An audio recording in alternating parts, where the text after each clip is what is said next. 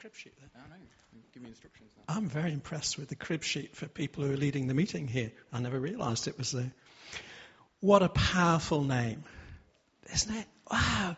Chris, so much. Thank you for that worship leading. Just lifted us into a real understanding and an experience in our worship. What a powerful name we serve. What a powerful name it is. Hallelujah. But it needs to get from our lips into our hearts and into the way we walk and the way we live. Hallelujah. I just think I ought to tell you we're on a 7-week trip. Okay, that is the longest we've been away, visiting 3 countries, Nepal, India, and what is for us with Tarzan, and you can pray for Tarzan later on, we're going to be at a Bible convention in Pakistan, a place called Sialkot, okay, where we've been invited to speak from the main platform and also to do seminars in the evening on empowering people to lift themselves out of poverty. 5,000 plus stuff, okay? But what a powerful name we serve. The name of Jesus. Yeah. You know, we have power to still the storms. And I was thinking about that as we were singing the song, that we have power to still the storms. I'll get into the stuff I was going to preach on in a minute. And, you know, sometimes those storms, we wonder why we're not escaping the situation. But so often the storms are up here, aren't they? In our minds. They're in our emotions. And we have power in the name of Jesus to speak to the storms in our minds and the storms in our emotions. And we can, in the name of Jesus, speak peace into those things. It doesn't necessarily mean we're going to get out of the situations, but we are going to be transformed within the situation with the peace of God in our hearts and in our thinking, in our thought life. So I just want to take a moment, and if you want to join me and speak to the storms that are in your heart and in your mind, or someone else you know, then in the name of Jesus we'll agree together and we'll speak God's peace, the peace that passes all understanding that Jesus gives into those hearts and into those minds. Should we do that? Heavenly Father, we thank you that there is power in the name of Jesus. And you tell us whatsoever we ask in your name, that you will do it, Jesus. The Father in heaven will do it. And so we speak to the storms in our minds this morning. Lord, we speak to the storms in our emotions this morning. Whatever situation we're in, we speak to those storms within, that disquiet, that within us. We speak to it in the name of Jesus, and we say, be still. Be still in Jesus' name. And in the name of Jesus, we release the presence and the peace of Jesus into our minds and into our hearts. And we receive that peace right now. We receive that peace. Thank you, Jesus. And if you're in agreement, you just say, Amen. Amen. Thank you. Hallelujah. We're going to continue the next in our series on prayer. And I've been particularly asked to speak on pray like the early church. Hallelujah. Now, I wasn't there. Okay, believe it or not, I'm not old enough to have been there. But we have a great account of the early church in Acts. And I think all the speakers have found this a very challenging series to teach on, as they've reflected particularly on their own prayer lives. I certainly have found it tough. But it's been challenging me to know that there are higher places to go with God.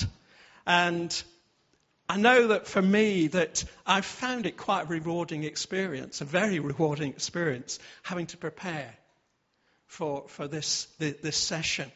It has definitely taken me to another level of understanding, another level in my prayer life with God through relationship with him. And I'm hoping And all the teachers up here are hoping that it's helped you too, because that's what it's about. It's about us all being encouraged to deepen our prayer relationship with the Father. Has it helped anyone? Can you show me a hand? Teachers, look around. There are a few hands up. Not everyone, okay? But I hope that get a chance to go back. Go and read about the prayer life of Jesus. Just take a week and read through the Gospels and read about the prayer life of Jesus. And you will be so encouraged, challenged, yes, but encouraged to deepen your prayer life with this powerful God that we serve. We're going to focus this morning on the time of prayer in Acts chapter 4. It's up there. It might be a bit small print because I had a job to get it all on one page. Okay, so I'll read it to you. Acts chapter 4, verses 23 to 31. On their release, Peter and John went back to their own people and reported all that the chief priests and the elders had said to them. When they heard this, they raised their voices together in prayer to God. Sovereign Lord, they said, you made the heavens and the earth and the sea and everything in them. You spoke by the Holy Spirit through the mouth of your servant, our father David. Why do the nations rage and the peoples plot in vain? The kings of the earth rise up and the rulers band together against the Lord and against his anointed one.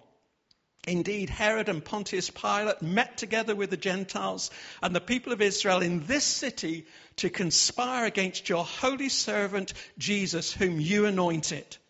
They did what your power and will had decided beforehand should happen.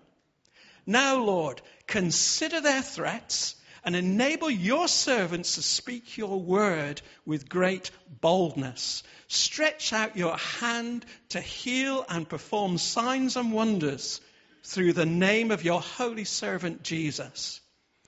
After they prayed, the place where they were meeting was shaken, and they were all filled with the Holy Spirit and spoke the word of God boldly.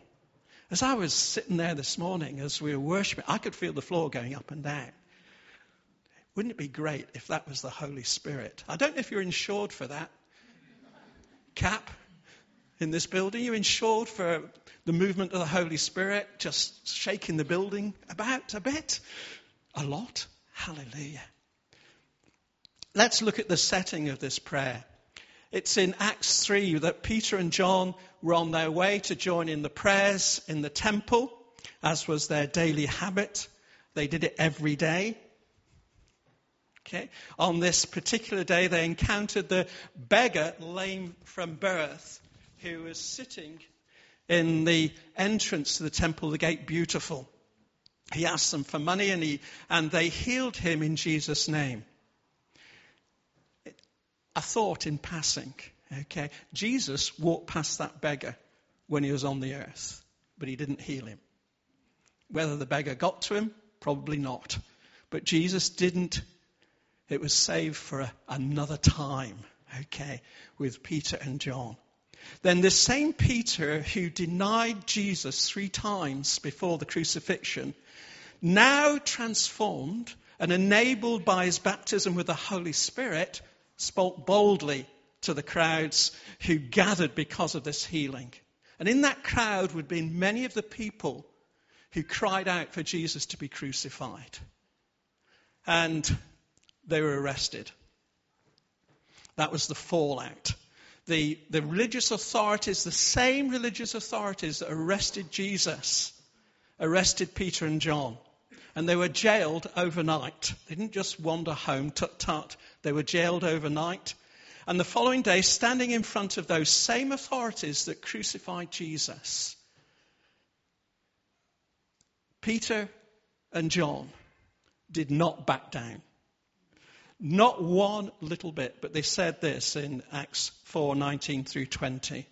Which is right in God's eyes, to listen to you or him? They'd said, shut up, don't preach in this name of Jesus. We're not letting you do it.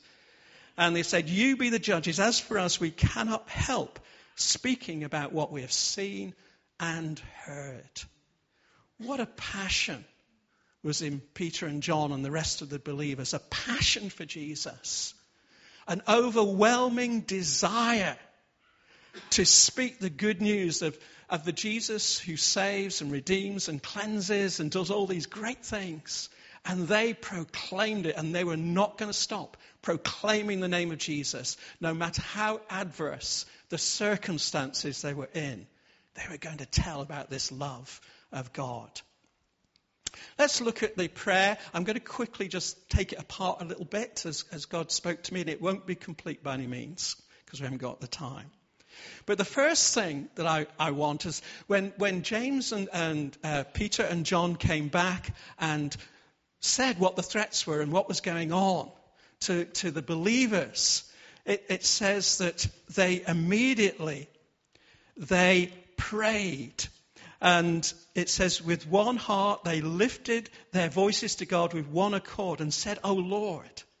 And what struck me about it was a spontaneous reaction to the situation.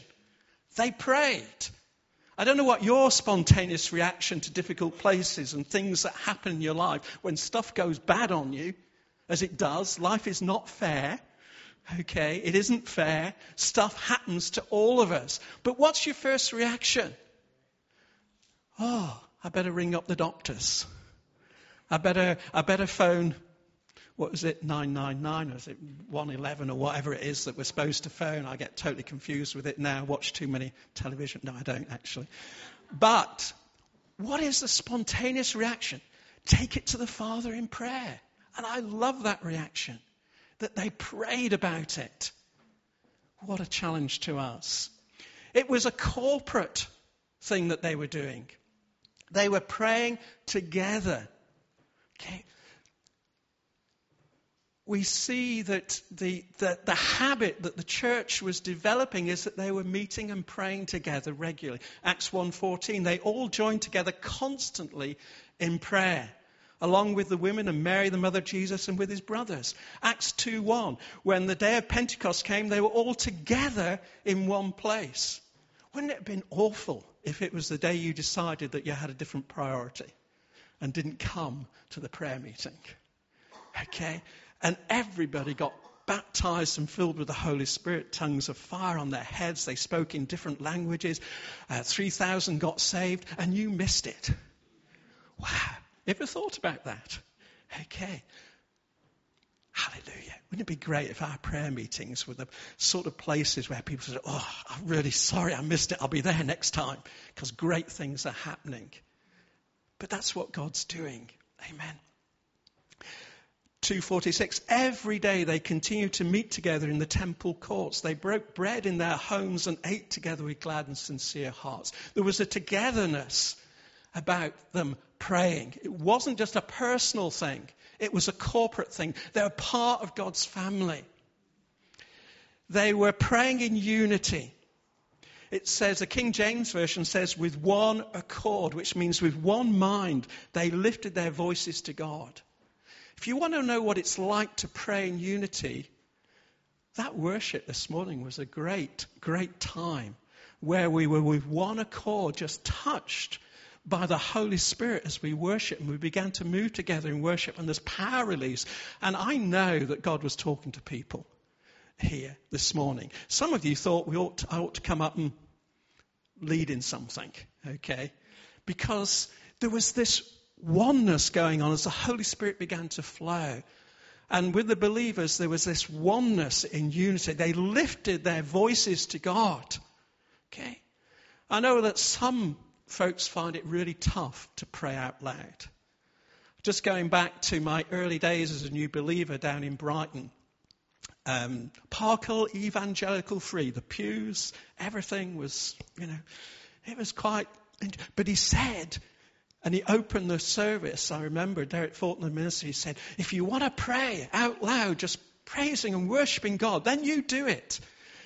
And, I got so hot inside. I know a lot of you can witness that. And I thought, I really want to thank my God.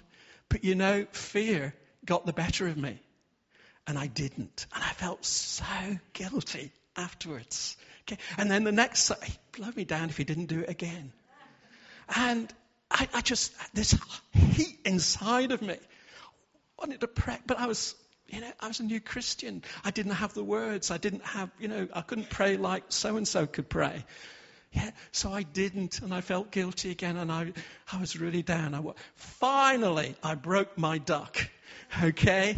I broke my duck, and I just prayed out something. I was real scared. I was real shaky, okay? And I broke that prison that I'd made for myself, and I spoke out loud in prayer. Now, I know that some of you battle with this, and you need to break your duck on praying. Because God made everyone and He likes to hear us pray. And actually, it could be that your prayer, uttered however simply, with your words, expressing your heart, could be the one that releases the power of the Holy Spirit. It could be. And the whole of the prayer meeting, the church, the city of Bradford is waiting for your little prayer. Okay? Don't overlook yourself. God likes to hear you pray. So if that's a problem with you, okay, ask God to get you over it and into a place of freedom. Yeah, you're free to be quiet, by the way.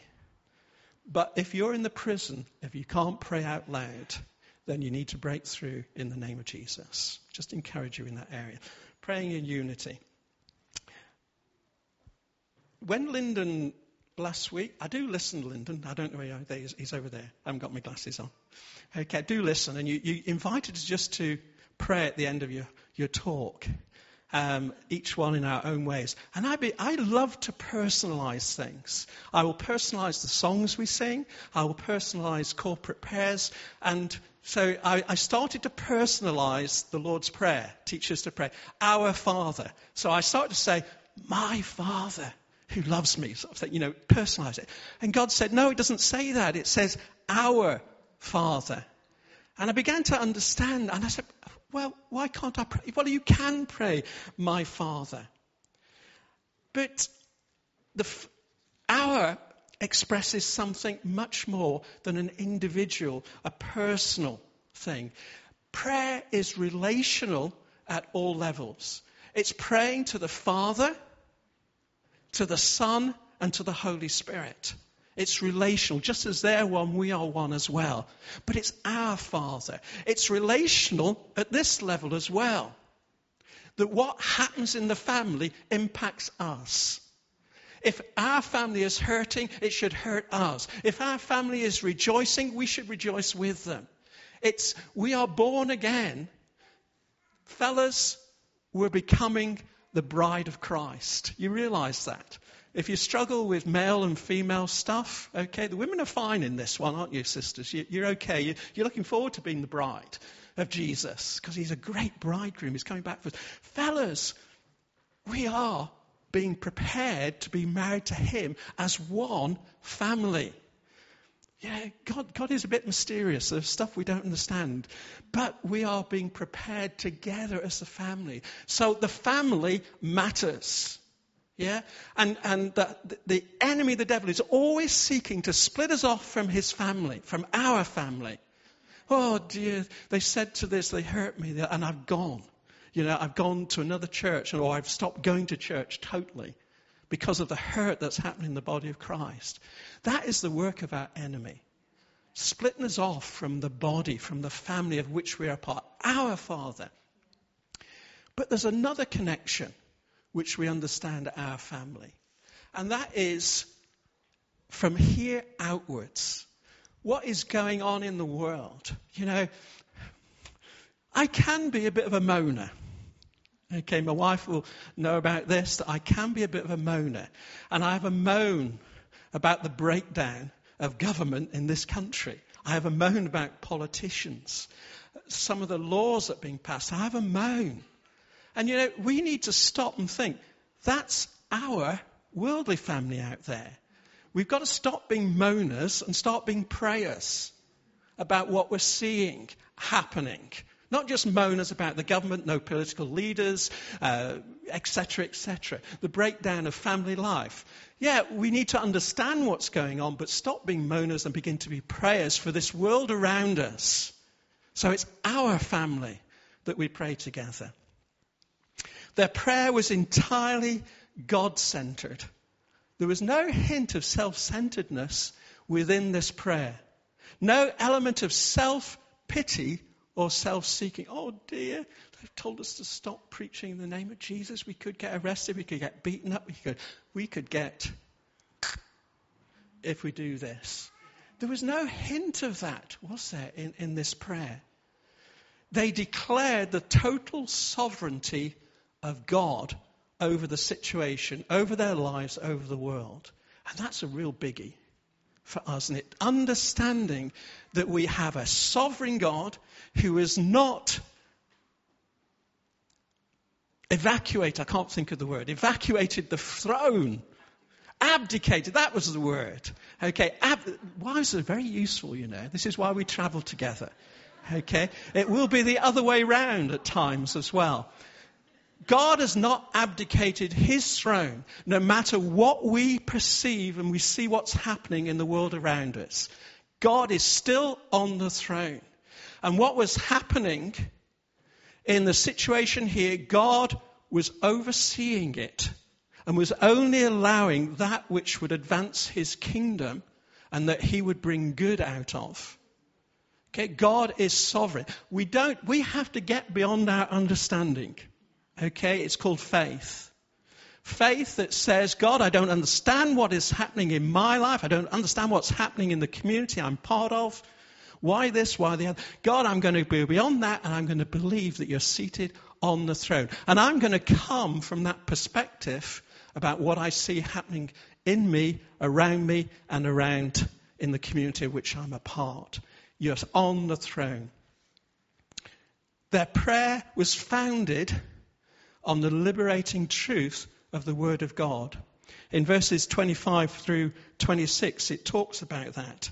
In fact, it quotes a psalm, Psalms 2, 1 and 2.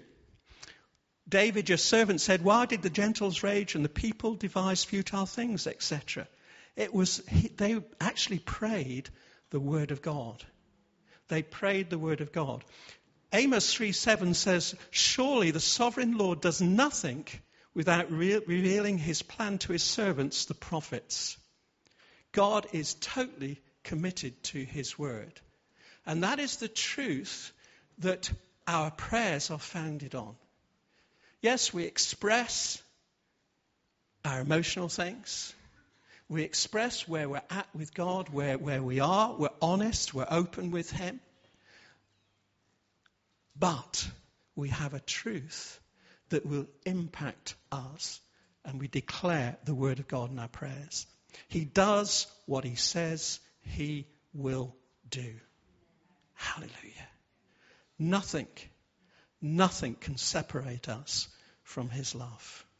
Absolutely nothing. He does what he says he will do. He is faithful and just. Amen. They made 2 requests. Okay, take note of the threats, Lord.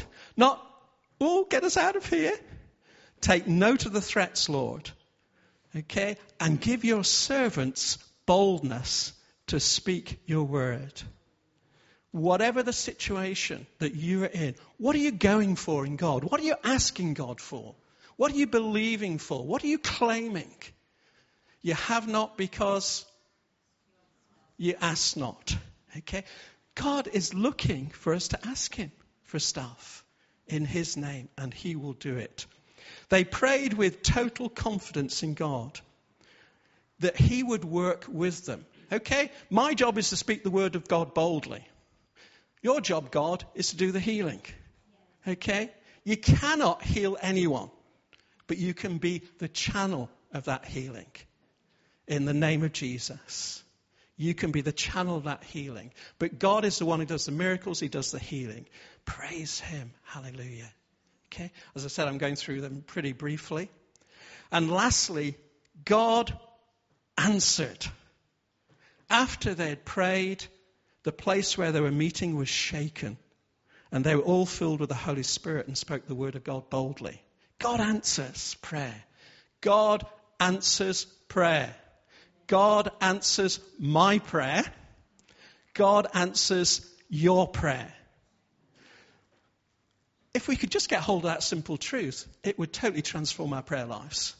That he answers prayer. Yes? It would transform your prayer life. When every time you pray, God is going to answer.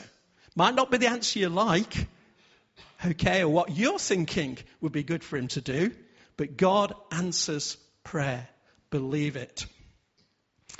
What a great time. Holy Spirit was released. The building shook. They began to speak the word of God with boldness, and more people got saved. Hallelujah. Wow. Do we want that? Okay, can God answer our prayers in the same way, and can we have the same impact? Yes, we can. I was thinking a couple of months back, occasionally I think, I'm not just I do think occasionally. My wife would sometimes disagree. What on earth are you thinking about? Okay. But I was thinking about momentous things that have happened in my lifetime. Okay. Now, in case you're wondering, I was born in 1950. So that's probably a good bit before a number of you, okay? And I was thinking about what momentous things on the world stage have happened in my lifetime. I could have thought about, I know exactly where I was when I heard that JF Kennedy was shot, was assassinated. I remember exactly where I was. I was in shorts, in a Boy Scout uniform, in a church, in a Friday night parade, and it was announced he'd been shot. It wasn't that I thought about. I could think about, IT improvements. When I was at college, we had to punch cards, which were then loaded into a computer to get it to function properly. Hole punching. And nowadays, I've got it on my mobile phone, I can access the internet, I can access all sorts of things. It's beyond me, by the way, and I only do the basic stuff pretty badly. But momentous. But the one thing that really got hold of me was the wall, the Berlin Wall, coming down overnight. And I remember, because I was absolutely astounded that wall could come down in the night. I don't know if you know, I'll just fill you in a bit in the background. I've got a few nodding people. You're an age, that remembers this event, okay? But after the Second World War, the Russians, or USSR, and the Warsaw Pact people, and NATO, the Western people, were a bit at odds with one another, just slightly.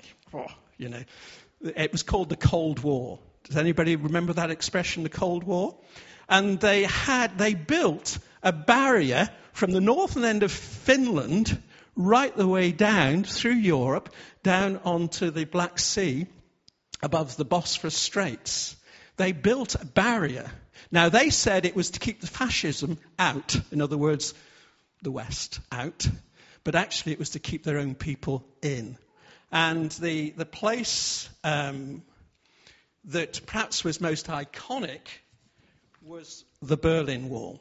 Okay, just mention it. I actually Jane and I, we took a caravan and travelled into the then Czechoslovakia in 1989-90, and we went through the Iron Curtain. We were visiting pen friends from Czech, and I tell you, it was an experience. I mean, the woods were stripped.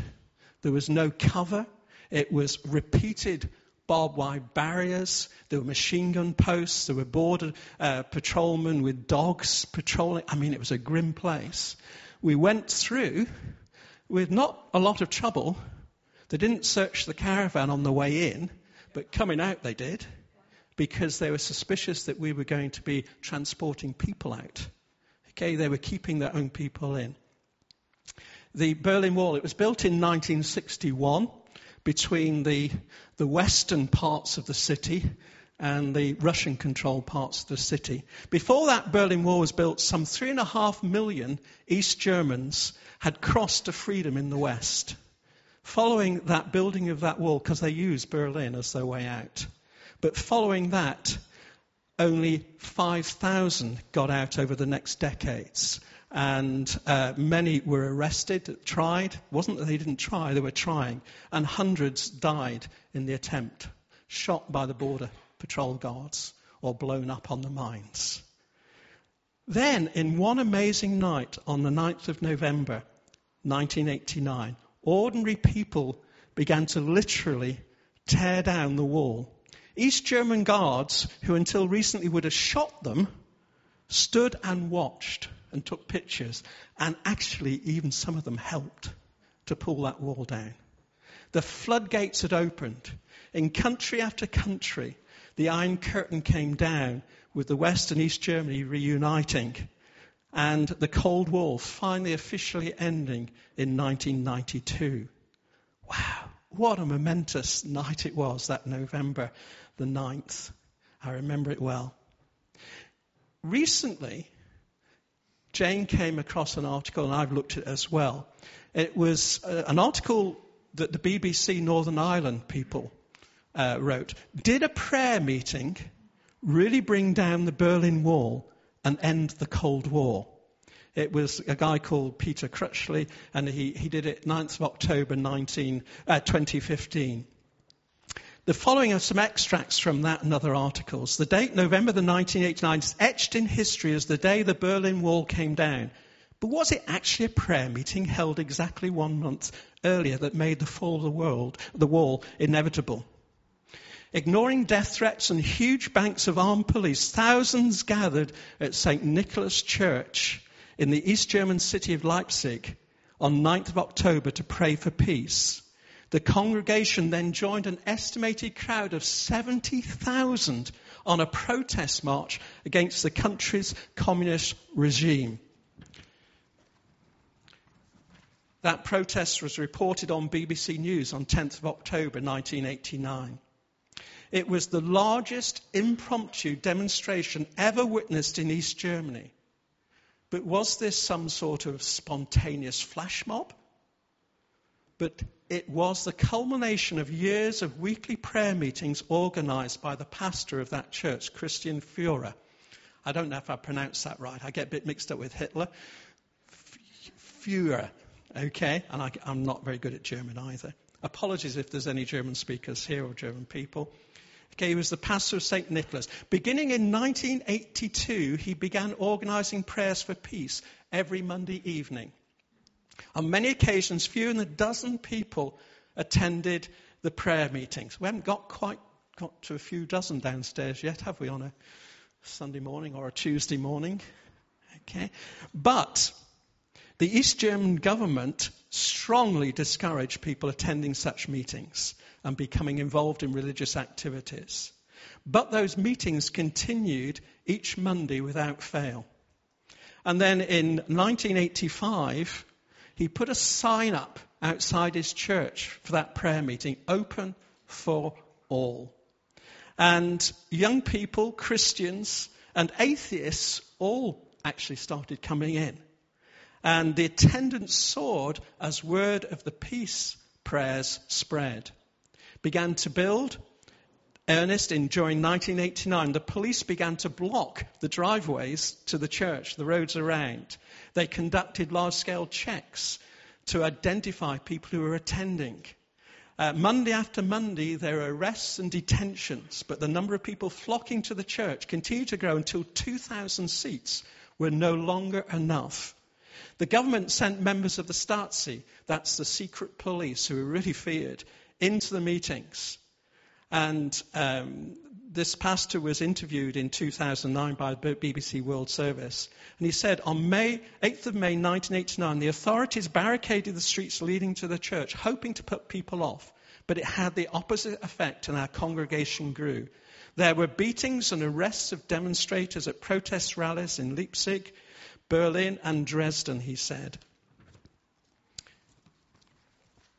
By this time, the prayer meetings had also led to a series of peaceful demonstration protests in Leipzig and other cities, which became known as the Monday demonstrations. For years, the prayer meeting had largely been ignored by the German authorities, East German authorities, but not now. The pastor and his followers were threatened and pressure was put on them to stop the meetings, but they remained resolute. Give us boldness, God. Things came to a head on the 7th of October 1989, the 40th anniversary of the German Democratic Republic, East Germany. And there were hundreds of arrests made among the crowd, said the pastor in front of Nikolai Church. Erich Honecker, who was the communist leader at that time, had declared that the church should be closed. The police used brute force against the demonstrators and lots of people were beaten. Even an article appeared in the local newspaper and said that on Monday the 9th of October that the counter-revolution was going to be put down whatever means necessary.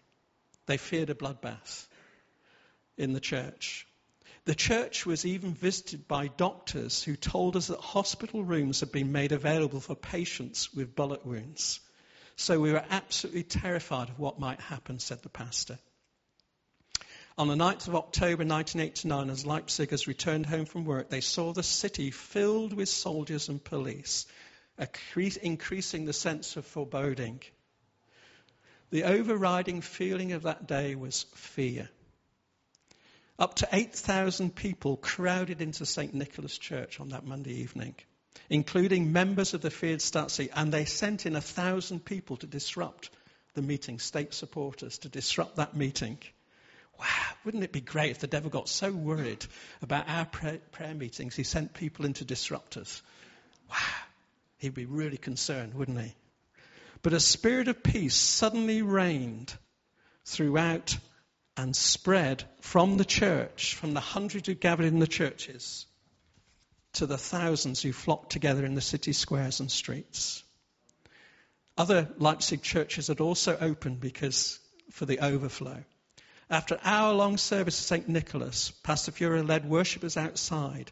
The nearby Platz square, you can put the next one up, Chris, was filled with demonstrators clutching lit candles. Slowly the crowd began walking around the city past the Stasi headquarters, chanting, "We are the people and no violence," and accompanied by thousands of helmeted riot police ready to intervene. But at the decisive moment, the police stood aside and let them march. They didn't attack, said the pastor. They had nothing to attack, for East German officials would later say they were ready for anything except for candles and prayers. Wow. Late Brian Hanrahan, he was a political reporter for BBC News. He'd been secretly filming these demonstrations.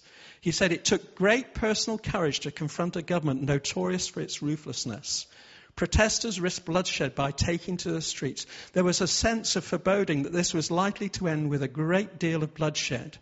I found out just how close that came to happening. A massacre was just moments away. This demonstration would prove to be a seismic moment. The fact they'd been met with no violence meant the protest movement began to lose its fear. The dam had burst. And the footage was widely broadcast throughout the world, and it inspired many others to take up.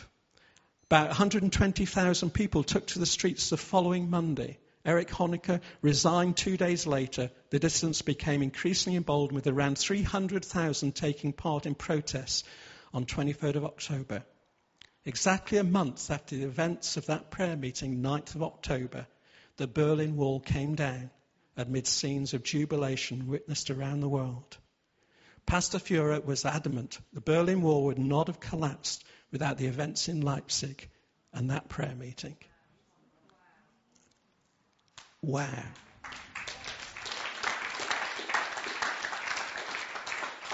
I've taken some time to go through that because our prayer times are powerful.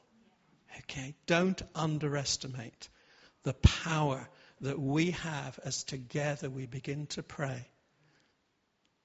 Praying to the Father, praying for one another, and praying for the world around us. Jesus says, whatsoever you pray in my name, I will do it. Hallelujah. I never knew that backstory behind the Iron Curtain coming down. I never knew what had happened. A prayer meeting, faithfully, just a few dozen people attending until the floodgates opened. Hallelujah, look at the impact. There is power in prayer. Yes, pray like the early church, but let's be praying here and now, not looking back, but allowing God to do a new thing. So the next time you're invited to a prayer meeting or you think you should go, okay, go and begin to pray. Hallelujah. Amen. Thank you, Jesus.